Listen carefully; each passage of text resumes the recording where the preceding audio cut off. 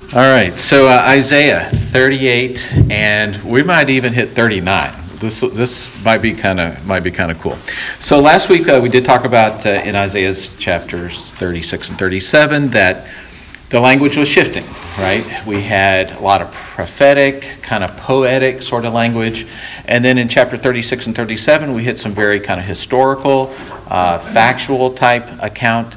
And today we're going to do that again in chapters 38 and 39 if we get there. And it's the point that these particular chapters serve a pivotal role to not only close out some of the focus that Isaiah's had on preaching and teaching to the people of his age about where they were and their near future. And chapters 40 and following is looking a little bit further in the distance to what God has yet to do for his people, and that part includes us.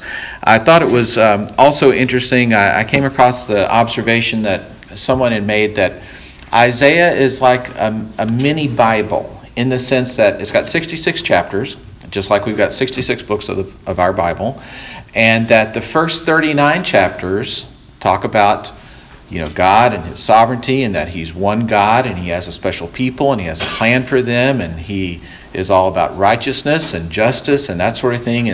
And just like the first 39 chapters of Isaiah are like that really talks a lot about the first 39 books of the Old Testament, or the 39 books of the Old Testament. And going forward with chapter 40 and following, it's about his future blessing, our Savior, our King to come, and all the blessings that are going to come in the future. So I thought that was kind of a neat observation. Obviously, the chapters in our Bibles aren't like divinely inspired, but I thought it was a good information, and it's certainly a good little memory hook to help you understand those two major divisions in Isaiah as being somewhat similar to our Old and New Testaments.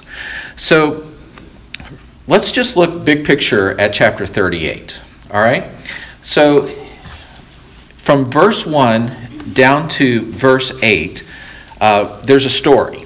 And we're going to read this story, but we're actually going to read it in 2 Kings chapter 20. So you can start flipping there. But after our story, we have from verses 9 down to verse 20, a poem, you might say a psalm, that Hezekiah wrote, and it's about it's about death and life and his interaction, his inner thoughts and workings as he was facing death and then was healed from his upcoming death. And then we have a couple little verses that might have been tagged on at the end, verses 21 and 22, which actually go with the first part of the story, and we'll catch those up in chapter 20 of 2 Kings. So let's pick up there, if I can turn there myself.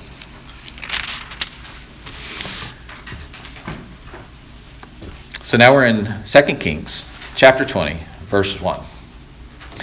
In those days, Hezekiah became mortally ill, and Isaiah, the prophet, the son of Amoz, came to him and said, "Thus says the Lord, set your house in order, for you shall die and not live." Not great news, right? No matter how you get that news, email, text, tweet, it doesn't matter. You don't want to hear that news. You shall die and not live. Verse 2, then he, that is Hezekiah, turned his face to the wall and prayed to the Lord, saying, "Remember now, O Lord, I beseech thee, how I have walked before thee in truth with a whole heart, and have done what is good in your sight." And Hezekiah wept bitterly. And it came about before Isaiah had gone out of the middle court that the word of the Lord came to him, saying, "Return and say to Hezekiah, the leader of my people, Thus says the Lord, the God of your father David, I have heard your prayer. I've seen your tears. Behold, I will heal you. On the third day you shall go up to the house of the Lord, and I will add 15 years to your life, and I will deliver you and this city from the hand of king of Assyria, and I will defend this city for my own sake and for my servant David's sake. Then Isaiah said, take a cake of figs. And they took and laid it on the boil, and he recovered. Now Hezekiah said to Isaiah, what will be the sign that the Lord will heal me, and that I shall go up to the house of the Lord on the third day? And Isaiah said, this shall be the sign to you from the Lord, that the Lord will do the thing that he has spoken. He gives him a choice here. Shall the shadow go forward 10 steps or go back 10 steps? Just a little word of explanation. This is referring to basically a sundial. So there would have been an obelisk. Picture a small version of the Washington Monument. That's the shape of an obelisk. And there would have been steps surrounding it. And as the shadow crossed, or as the sun crossed the obelisk and cast a shadow on the steps, it was a way of telling time. And so Isaiah says, okay, God's going to show you. He's either going to make the shadows get longer or shorter. And this is kind of funny. And Hezekiah says, well, it's easy for the shadow to decline 10 steps. In other words, to keep going, but let it turn backward 10 steps. That's kind of cool. And so Isaiah the prophet cried to the Lord, and he brought the shadow on the stairway back 10 steps by which it had gone down on the stairway of Ahaz. So Hezekiah really wanted a sign. I think this is kind of funny.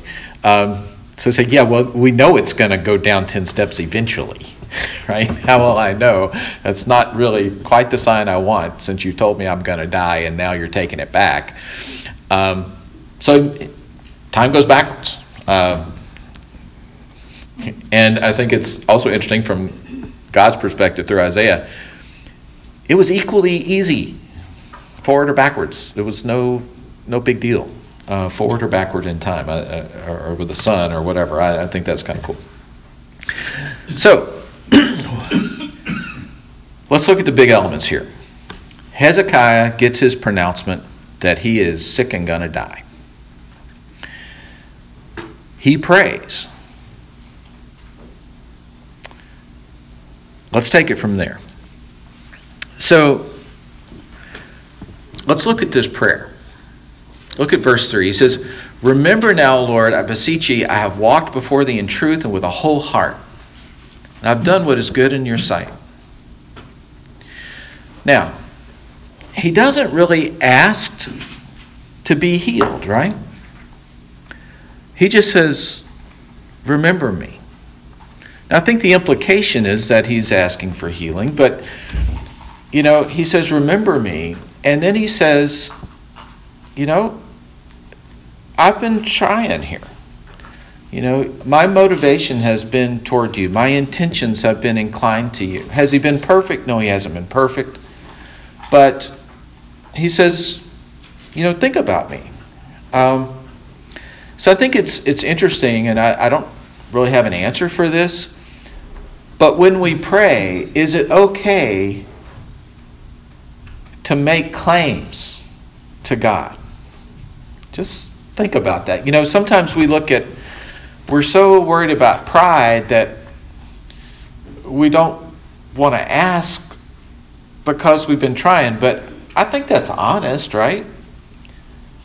I mean, in many ways, God asks us to approach him as a father. I mean, that's because we don't know any better, so he kind of gives us that guidance. And we might say to an earthly father or to a friend, if we were asking for something, to say, to make some sort of claim to, think of me as I've been trying here. Lord, you're I won't say making your case, but you're kind of making your case. Is that okay? Should we? Put that out there.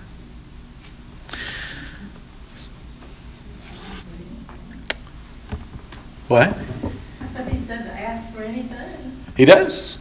He does. And we're definitely supposed to ask, is it okay to toss in a reason why we think, I think it's interesting. People are probably thinking it anyway, and Of course we are. I think that's exactly my point. We're thinking it anyway. Why not just put it out there? And he knows what you're thinking. Right.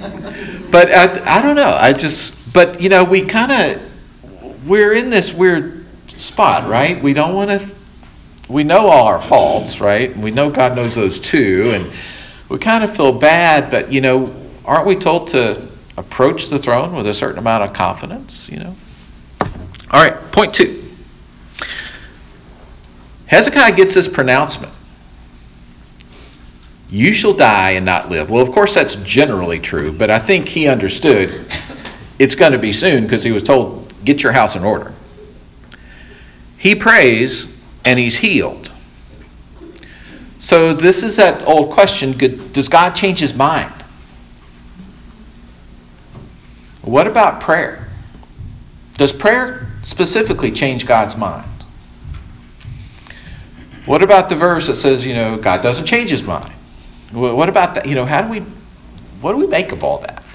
And it brings up the big questions of the sovereign will of God, that sort of thing. By the way, this is really good. I just toss these questions out there and I don't have to worry about answering them because we're just going to be adjourned. Right? But, I think there is a verse that said God doesn't change his mind, but I think it means about certain things. He doesn't change his mind about sin. He doesn't change his mind about the purposes and his glory and all that. But do our prayers amount to anything? Well, yes, they do. So how does that work? And this ushers in the whole other thing about the will of God and, if God is really sovereign, do we even have any choice in things? Do we really have free will in these things? Because if we have free will, then maybe God's not as powerful as we think. And this is a trap you got to stay away from. And the fact of the matter is, the Bible teaches God has a sovereign will and nothing happens unless he allows it. It also teaches that he has a purpose and things are going to work out the way he wants. The Bible also teaches, and the whole thing of the way he deals with us, it teaches that we have choices. Those things seem at odds because we just have little human logic. So we can't let our little bit of human logic put handcuffs on what God can and can't do. And the fact of the matter is, Scripture teaches both. It teaches both. We have choices. We make decisions. We struggle. We have a hard time deciding some things, right? We get compelled by the Holy Spirit and, we get convicted. We submit. We go crazy and do sinful things. And we have free will. And yes, God is sovereign and things are only going to work out the way he wants. You can't throw all those things that seem contradictory and throw it in some human logic box and try to lessen either one of those truths. You'll get in trouble. It's a trap that people have thrown out for years. Call it faith, call it what you will, but how silly of us to think that we can make all these things be reconciled when sometimes they just can't be reconciled, and we're just going to have to deal with that. Hezekiah gets sick and prays and is healed. How is he healed?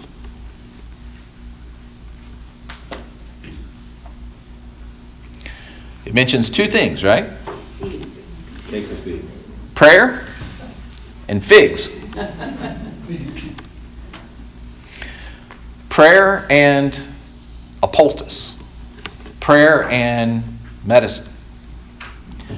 I got to tell you, Christians are a little bit crazy on this. Some of the hardest people I take care of are Christians. They think to take medicine is somehow contradictory to God healing. No. Both is the answer, right? I kind of like to think God uses me occasionally, right? Right? If your car broke, Yes, you might pray that you could make it to the mechanic who's going to fix your car, right? But we're really kind of crazy as we think about this. We have some things we think are okay to pray for, and then some things that we think we need to take care of ourselves, right? I see this all the time, especially with mental illness. People will be more than happy to say a quick prayer on their way to the surgeon to have their appendix out. The surgeon gets a lot of praise. God gets thanked. People have problems if they're having anxiety, or they're having depression, or they're having what else that might not seem as clear cut. It's not either or, it's both. We have a great Old Testament example of this. We have a great New Testament example of this, right? In Timothy, Paul says, look, you got a sensitive stomach. You're all an anxious guy. You need a drink, kind of settle things down, right? Prayer and medicine. It's not one or the other. It's both, all right? All right, so that was chapter 38.